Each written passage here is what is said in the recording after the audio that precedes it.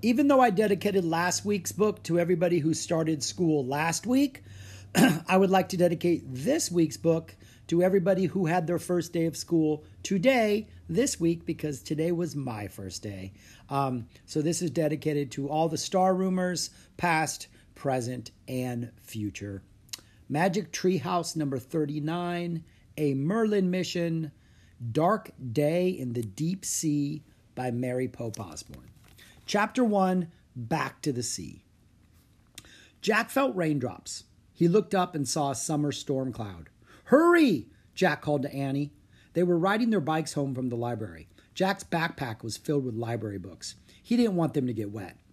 As Jack and Annie pedaled faster, a large white bird swooped over them and flew into the Frog Creek woods. "Did you see that?" cried Jack. "A seagull!" cried Annie. "It's a sign!" "You're right," said Jack. The last time they'd seen a seagull in Frog Creek, the Magic Treehouse was waiting for them. "The woods," said Annie. Jack and Annie bumped their bikes over the curb. The rain fell harder as they headed into the wet woods. Their bike tires bounced over the rough ground, crushing leaves and snapping twigs. "It must be time to look for another secret of happiness for Merlin," Jack called. "I hope Merlin's feeling better," shouted Annie. "I hope Teddy and Kathleen came with the treehouse," shouted Jack. "Me too," shouted Annie. Jack and Annie steered their bikes under canopies of wet leaves. By the time they came to the tallest oak in the woods, the seagull had disappeared. But the Magic Treehouse was back. It was high in the tallest oak, its rope ladder swaying in the wind and rain. Jack and Annie climbed off their bikes and propped them against the trunk of the tree. "Teddy! Kathleen!" Annie shouted. There was no answer. "I guess they didn't come this time," Jack said. "Darn," said Annie. "I really wanted to see them." "Boo!" Two older kids looked down out of the treehouse window. A curly-haired boy with a big grin and a girl with sea blue eyes and a beautiful smile. Both were wearing long green cloaks. "Yay!" cried Jack and Annie. The rain fell harder as they started up the rope ladder. When they climbed into the treehouse, they yanked off their bike helmets and hugged Teddy and Kathleen. "Morgan sent us to tell you about your next mission for Merlin," said Teddy. "How is Merlin?" asked Annie. Teddy stopped smiling. He shook his head. "Merlin still suffers from an unspoken sorrow," Kathleen said sadly. "When can we see him?" asked Annie. "We've learned 2 secrets of happiness to share with him," said Jack. "You may visit him after you have learned 2 more secrets," said Kathleen. "Morgan believes 4 is the magic number that will ensure success.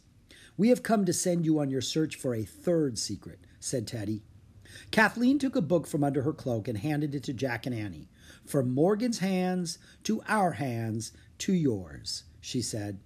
Jack took the book from her. The cover showed waves crashing on a beach. The deep sea. "Wow," said Jack. "We're going to the ocean?" "Yes," said Teddy. "That is where you will next search for a secret of happiness." "The ocean always makes me happy," said Annie. "Once Jack and I traveled to a coral reef and swam with dolphins. And we ran into an octopus, but he was nice and shy But the shark we saw wasn't shy," Jack broke in. "It was a big hammerhead." "Oh my," said Kathleen. "We took a ride in a mini sub," said Annie. "It was so cool. Until it started to leak said Jack. "We had to escape," said Annie.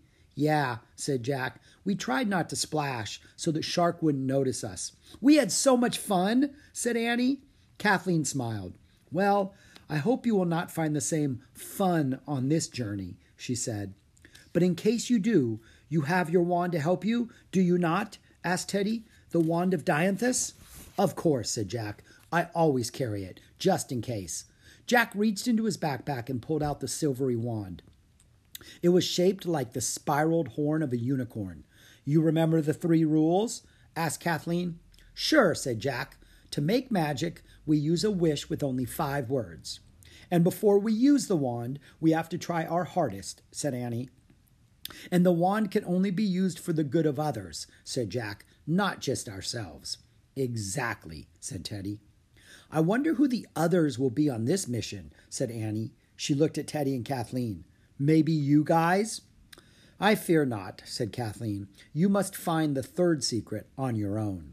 Just remember to keep your wits about you, said Teddy, and listen to your hearts, said Kathleen. Okay, said Annie. We'll tell you all about it when we see you again. Lightning flashed through the woods as Jack pointed to the cover of the ocean book. I wish we could go there, he said.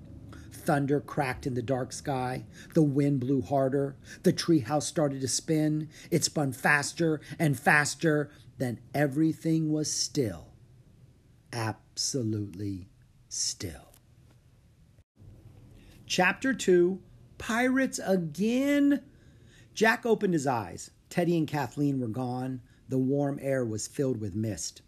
Jack and Annie peered out the window together. The treehouse had landed in a tall tree with spreading branches. The mist was so thick they couldn't see anything around them. But Jack heard the caws of gulls and the swooshing of rolling waves. He smelled salt water and seaweed. The ocean's out there. Feel it? Said Annie. I hear it and smell it, said Jack.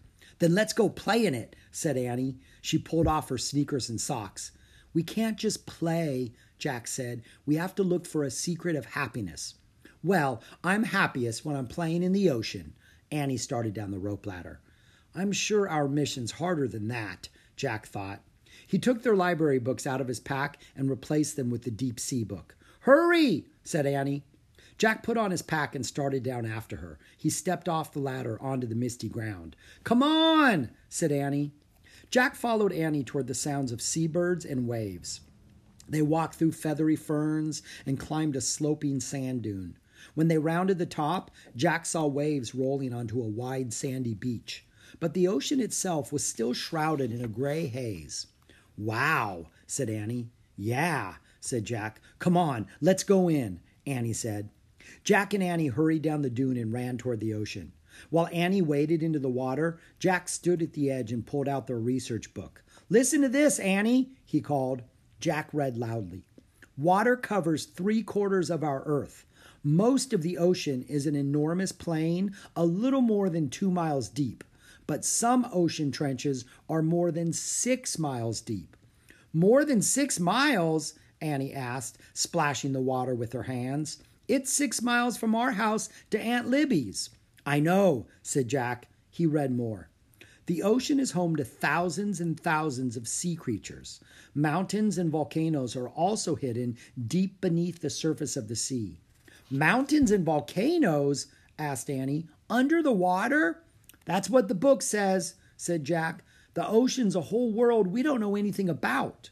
Well, some people know about it, said Annie, or that book couldn't have been written. Good point, thought Jack. Put the book away and come in, Jack, said Annie. The sun's coming out. Jack looked up from his book. The sun was burning away the mist, making the day hotter. Let's go swimming, said Annie. As Annie dove into a wave, Jack put his book back into his backpack. He left his pack on the beach, then he waded into the water. Great, huh? Called Annie. Yeah, Jack said as he dug his toes into the soft, gooey sand. Cool seawater lapped around his calves. He felt the warm sunshine on his face. Let's swim farther out, said Annie. Maybe the secret of happiness is in the deep sea.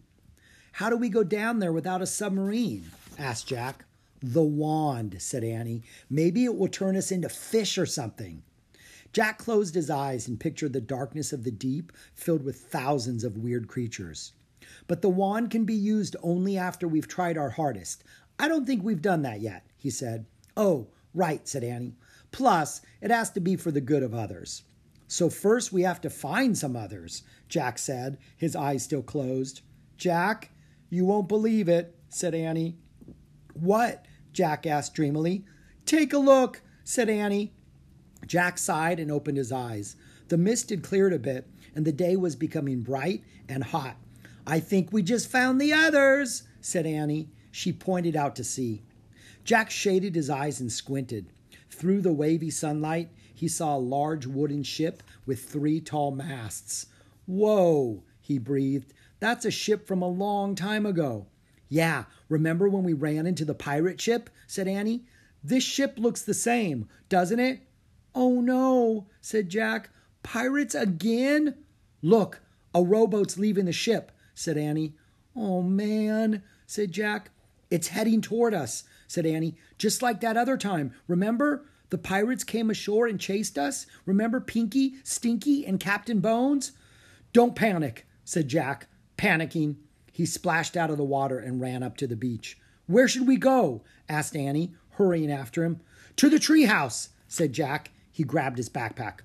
But the pirates climbed up to the treehouse, said Annie. Pinky and Stinky found... Forget Pinky and Stinky, said Jack. Let's just get out of here. Jack and Annie charged toward the sand dune.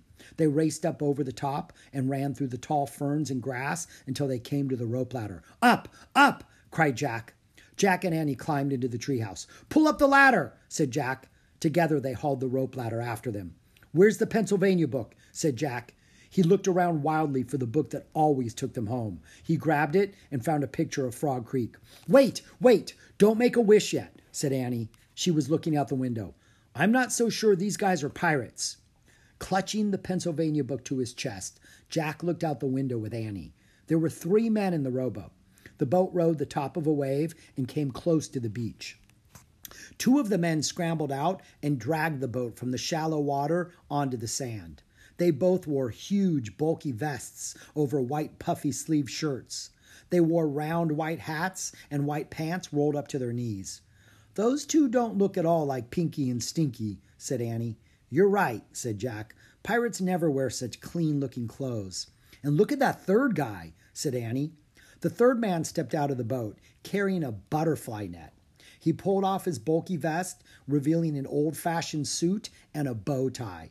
He definitely doesn't look like a pirate, said Annie. Yeah, said Jack. He looks like he's never been on a boat before in his life. As the 2 sailors pulled the rowboat farther up the beach, the man in the bow tie picked up a stick. He started poking at clumps of seaweed. What's he doing? Asked Jack. The man dropped his stick and picked up something small from the sand. He studied it for a moment. Then he knelt down, pulled a small book out of his pocket, and started to write. Who is he? Said Jack. I don't know, said Annie, but one thing's for sure. Pirates don't carry butterfly nets or write in notebooks. You're right, said Jack. He put down the Pennsylvania book. So what's going on? Let's find out, said Annie. She dropped the rope ladder back to the ground and started down. Jack grabbed his pack and hurried after her. Together they ran barefoot over the hot sand and through the feathery ferns. They climbed to the top of a sand dune and looked down. The 3 men were still at the edge of the water while the big ship drifted offshore. Hey, look, you can see the name of the ship, said Annie. Jack peered through the haze and read on the side of the ship, HMS Challenger. I'll look it up, he whispered. He pulled out their research book and searched the index. It's here, he whispered. He found the right page and read, the HMS Challenger, HMS stands for Her Majesty's Ship, was a British Navy vessel that served as the first dedicated scientific exploration ship in the history of the world.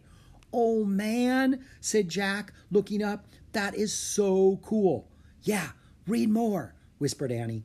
Jack read on. From 1872 to 1876, the HMS Challenger circled the globe, exploring the dark depths of the ocean. There were over 200 seamen and 6 scientists on board. So we landed in the 1870s, said Jack, looking up again. And that guy with the butterfly net must be one of the scientists, said Annie. Come on, let's go meet him. Before Jack could tell her to wait, Annie darted down the sand dune. Hey, guys, she called. She waved her arms. Hi! The 3 men whirled around. Their eyes grew wide and their mouths dropped open. They looked at Annie as if they were staring at a ghost. Chapter 3, A Creature Named Henry. Jack threw their book into his pack and quickly ran to join Annie. Hi, he said to the 3 men. Don't be afraid, said Annie. We come in peace. The 3 men kept gawking. Who are you? One of the sailors sputtered. Jack and Annie walked closer. I'm Jack, and this is Annie, said Jack. The man in the bow tie stepped forward. He had a long mustache and a big, friendly smile. My name is Henry, he said. I came ashore to look for rare butterflies, plants, and shells. But it seems I have found a rare creature called a Jack and Annie instead. And we found a creature called a Henry, said Annie, giggling. That's what we named a pteranodon when we went to the time of the dinosaurs. I beg your pardon, said Henry. She's teasing, said Jack. What an unusual wit, said Henry, his eyes sparkling. Well, you have not only found a Henry, you have also found a Joe and a Tommy, the two able seamen who rowed me here. Hi, Joe and Tommy, said Annie. She gave the two sailors a big smile. But Joe and Tommy didn't smile back. They were both scowling. Where are you from? Joe asked suspiciously. Frog Creek, Pennsylvania, said Annie. Where is that? Asked Tommy. America, said Jack. How nice, said Henry. Why are you here? We're on vacation, said Annie. We're camped with our family back there somewhere. She waved vaguely. Vacation? Said Henry. Our parents like to vacation in really out-of-the-way places, said Annie. Henry chuckled. Americans. Are you a scientist from the HMS Challenger? Jack said. He was eager to change the subject. Why, yes, said Henry. I am one of the team trying to solve the riddles of the deep. Jack loved the sound of that. Riddles of the deep. What kind of riddles have you solved so far? He asked. Well, for one thing, we've learned that the ocean floor is absolutely teeming with life, said Henry. You didn't already know that? Asked Annie. We thought it was probably the case, said Henry. But mind you, many people cannot imagine that life can exist in the icy darkness of the deep. In fact, some still believe there is no floor to the ocean at all. They think the sea goes down forever. Are you serious? Said Annie. Ha! I guess you'll be letting them know that most of the ocean is not more than 2 miles deep. Of course, some ocean trenches are deeper than 6 miles, but Annie, said Jack. My, you know a lot about the sea, said Henry, looking at Annie with curiosity. Well, I know that mountain ranges and volcanoes are down there too, said Annie. Jack leaned in close to Annie. Stop showing off, he said under his breath. I mean maybe, just maybe, Annie said to Henry. Of course, I'm only guessing. You are a very good guesser, said Henry. On our voyage, we've collected many volcanic rocks from the deep. Cool, said Annie. How'd you get them? Mini subs? Mini subs? Asked Henry. You know, they carry you down into the deep sea, said Annie. Annie, said Jack between his teeth. He gave her a look that said, just stop. Jack was pretty sure mini subs hadn't been invented by the early 1870s. He quickly changed the subject again. And you study butterflies too? He said, pointing to Henry's net. And seashells? Indeed I do, said Henry. In fact, I came ashore to search for a rare shell just now, and I think I may have found its cousin. He opened his book to a page that showed a pencil drawing of the shell. Would you like us to help you look for more? Asked Annie. Why, thank you, said Henry, but I have quite successfully found what I came for. We'll be going back to the ship now. Oh, please, can we visit the HMS Challenger? Annie blurted out. Out of the question, said the sailor named Joe. Well, said Henry. Sir, the captain would never approve of bringing children on board, Tommy broke in. It's absolutely against the rules.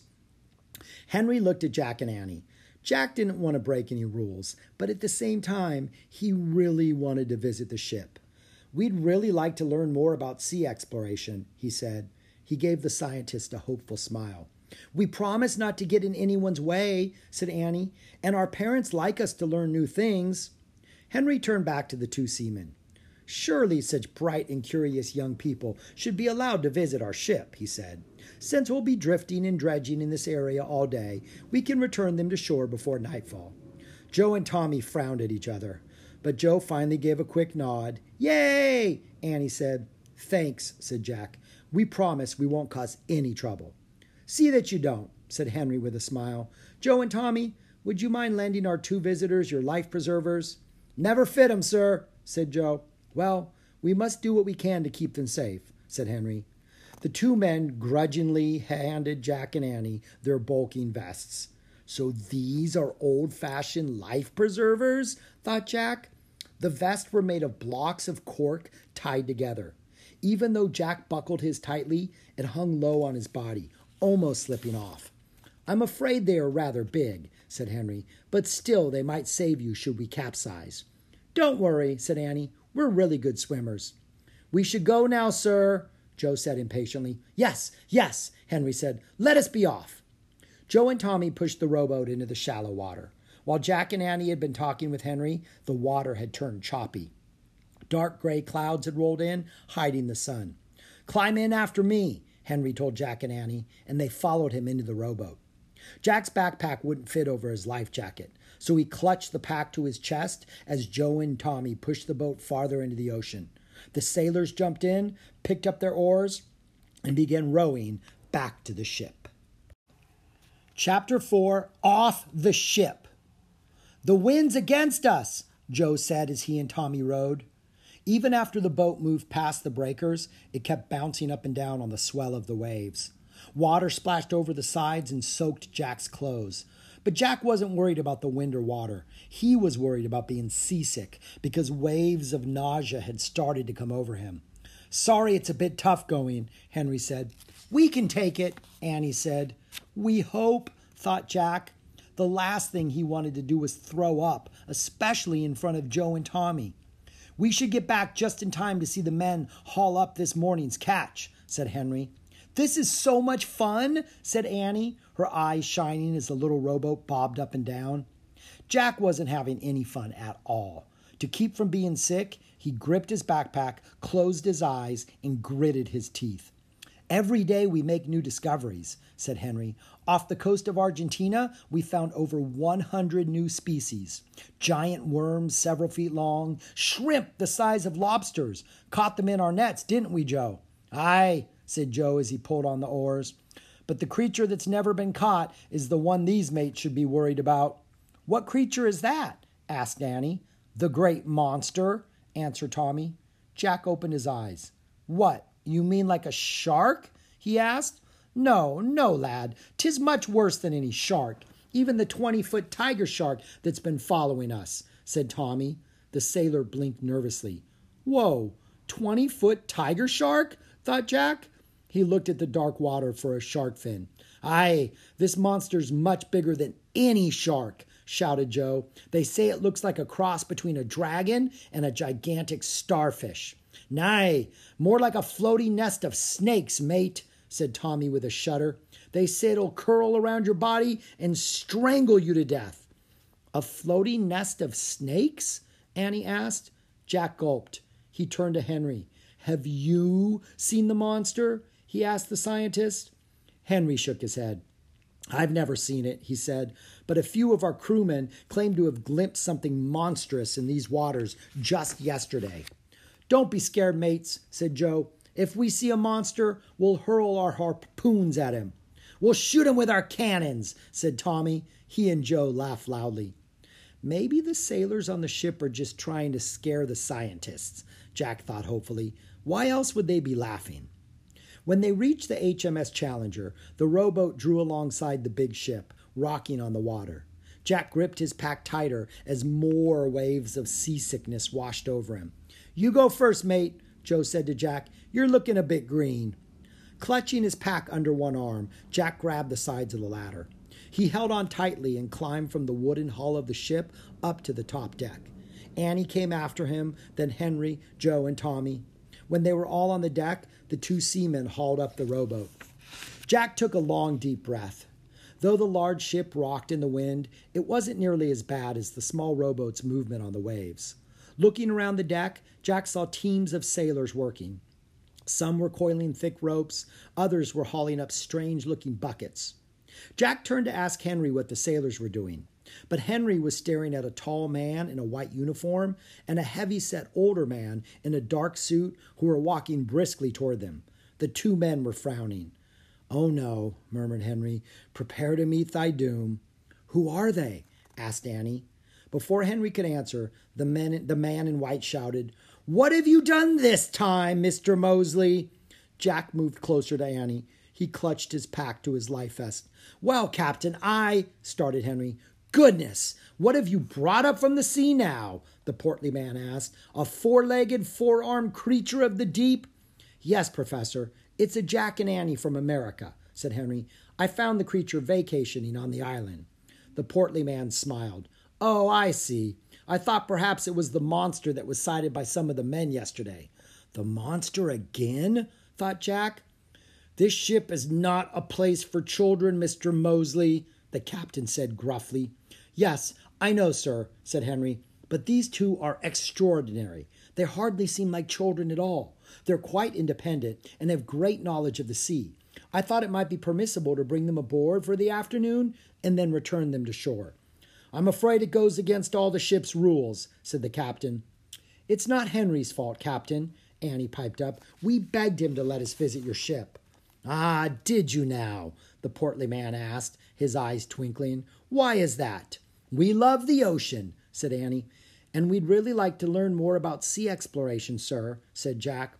"Well, you've come to the right place," said the man. "Allow me to introduce myself. I am Professor Thompson, the scientific director of the Challenger." "The professor is one of the world's most renowned experts on the ocean," said Henry. "Wow," said Annie. "Well, I don't know about that," the professor said modestly, but he put his thumbs in his vest and began speaking as if he were giving a lecture. "Since the beginning of time, the secrets of the deep have been hidden from us. But now, with our expedition, we have learned many things." "Like what?" asked Jack. "We have used miles and miles of steel wire to measure the depths of the sea," said the professor. "We have lowered thermometers to measure temperatures in the deep. But perhaps most important of all, we are learning about the amazing creatures who live in the dark regions far beneath the ocean waves." "That is all well and good, Professor," the captain broke in, "but I want these children off this ship immediately, before the weather gets worse. Do you hear, Mr. Mosley? Off the ship." Chapter 5, Ooze. The captain turned and strode away. "Sorry, friends," Henry said to Jack and Annie, "but the captain's in charge." He looked around. "I see Joe and Tommy are helping the men bring up the catch now. As soon as they are free, I will ask them to take you back to shore. I am very sorry." "That's okay," said Annie. "You did what you could." "Before you young people leave, perhaps you would like to see today's specimens?" asked the professor. "Sure," said Jack and Annie together. "Then come along," said the professor. "Every single day we make new discoveries." Hurrying with Annie across the deck, Jack couldn't wait to see what had just been brought up from the deep. They followed Henry and the professor to a team of sailors pulling up large nets. The nets were shaped like giant bags with mops attached to the bottom. "What are those mops for?" asked Annie. "They sweep up sea animals from the floor of the ocean," explained Henry. "We pull them from pitch darkness into the light of day," said the professor. "That must scare them," said Annie. But the professor didn't seem to hear her. "Over the years, we've hauled up tens of thousands of specimens," he said. As the sailors dumped the bags onto the deck, Jack saw mostly mud. But lying in the mud were tiny, squirmy, pink and yellow fish and fiery orange sea stars. "No monsters there, huh?" asked Annie. The professor looked at her. "Not today, my dear," he said. "I was just kidding," said Annie. "Do you believe in monsters?" "Oh, well," the professor looked serious. "The sea is very deep, my dear. It covers nearly 3/4 of the world. So I say to myself, might it not indeed hold many mysterious creatures, including monsters?" "Good point," thought Jack. "But don't be afraid, children," said the professor. "Some day we'll catch all the monsters and study them. We will conquer our fears through knowledge. Won't we, Henry?" "Yes, sir," said Henry. "Conquer our fears through knowledge." The professor repeated his thought with enthusiasm. "I shall add that to my lectures." Low thunder rolled in the sky. Jack looked up. Black clouds hovered overhead. A strong gust of wind swept over the deck. "Attention!" the captain shouted, heading toward them. "A squall is headed our way. For now, take the children below to the main deck." "Yes, sir," said Henry. He smiled at Jack and Annie. "Well, friends, I suppose you get to stay with us a while longer after all." "Yay," Annie said softly. "Only those on watch stay on deck," the captain shouted to his crew. "Everyone else get below." Henry led Jack and Annie away just as the rain began to pour down.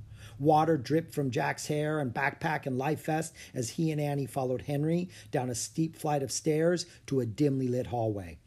Our ship was converted from a war vessel to a ship of sea laboratories, Henry said. The Navy removed 16 of the 18 guns on board to make room for them. Would you like to see mine? Oh, yes, said Jack. He couldn't wait to see an actual sea laboratory. Follow me. Henry unlocked a door and showed Jack and Annie into a large, dim room. There was a small skylight overhead. Rain pounded against the glass. Henry struck a match and lit a couple of oil lamps. Shadows danced around the room. Jack smiled and let out a deep sigh. He loved the sea lab. Shelves were lined with hundreds of different sized bottles. The bottles were filled with floating blobs. In the middle of the room was a wooden table. It held maps, rulers, thermometers, bowls with gooey-looking stuff, and a big microscope. Henry pointed at the microscope. Would you like to see something remarkable? He asked. Oh, yes, said Annie. She peered through the eyepiece. Whoa, that's amazing, she breathed. Let me see, said Jack. He put his backpack down on the table and looked in the microscope. He saw the tiny skeleton of a seahorse. Cool, he said. That seahorse is no bigger than a grain of sugar, said Henry. But of course, I'm fascinated by larger creatures as well. Why, just yesterday, I spent several hours studying the ear bone of a dolphin and the tooth of a shark. And what's in all those bottles? Asked Annie.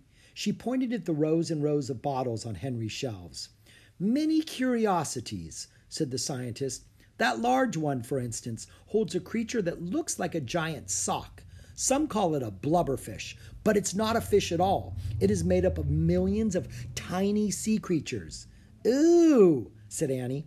And there's a rare sea slug, said Henry. He pointed to a bright yellow blob floating in a clear liquid. Nice color, said Jack. We study whatever we bring up from the deep, said Henry. We measure the specimens and identify them. Then we preserve them in bottles of alcohol and label the bottles. So all those bottles are full of dead sea creatures? Said Annie. Oh, no. Many bottles are simply filled with ooze from the bottom of the sea, said Henry. Ooze? Said Jack. The official name for mud, said Henry, smiling. Here, feel it. Henry picked up one of the plates on the table and held it out to Jack and Annie. They rubbed the sticky, wet mud between their fingers.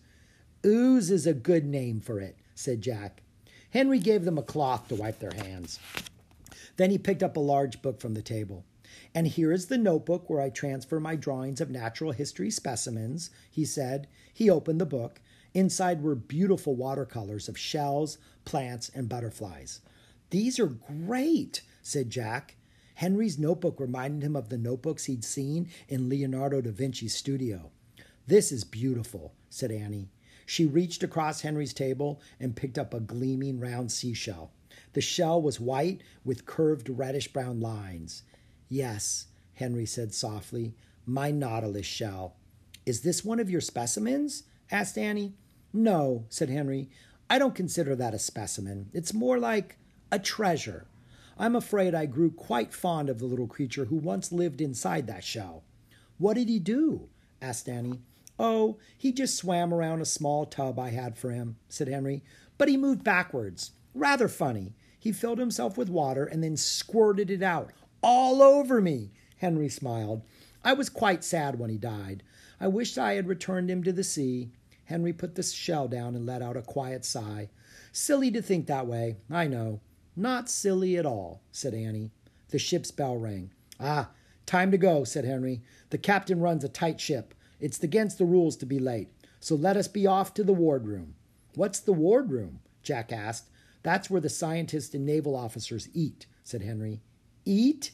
Jack said weakly.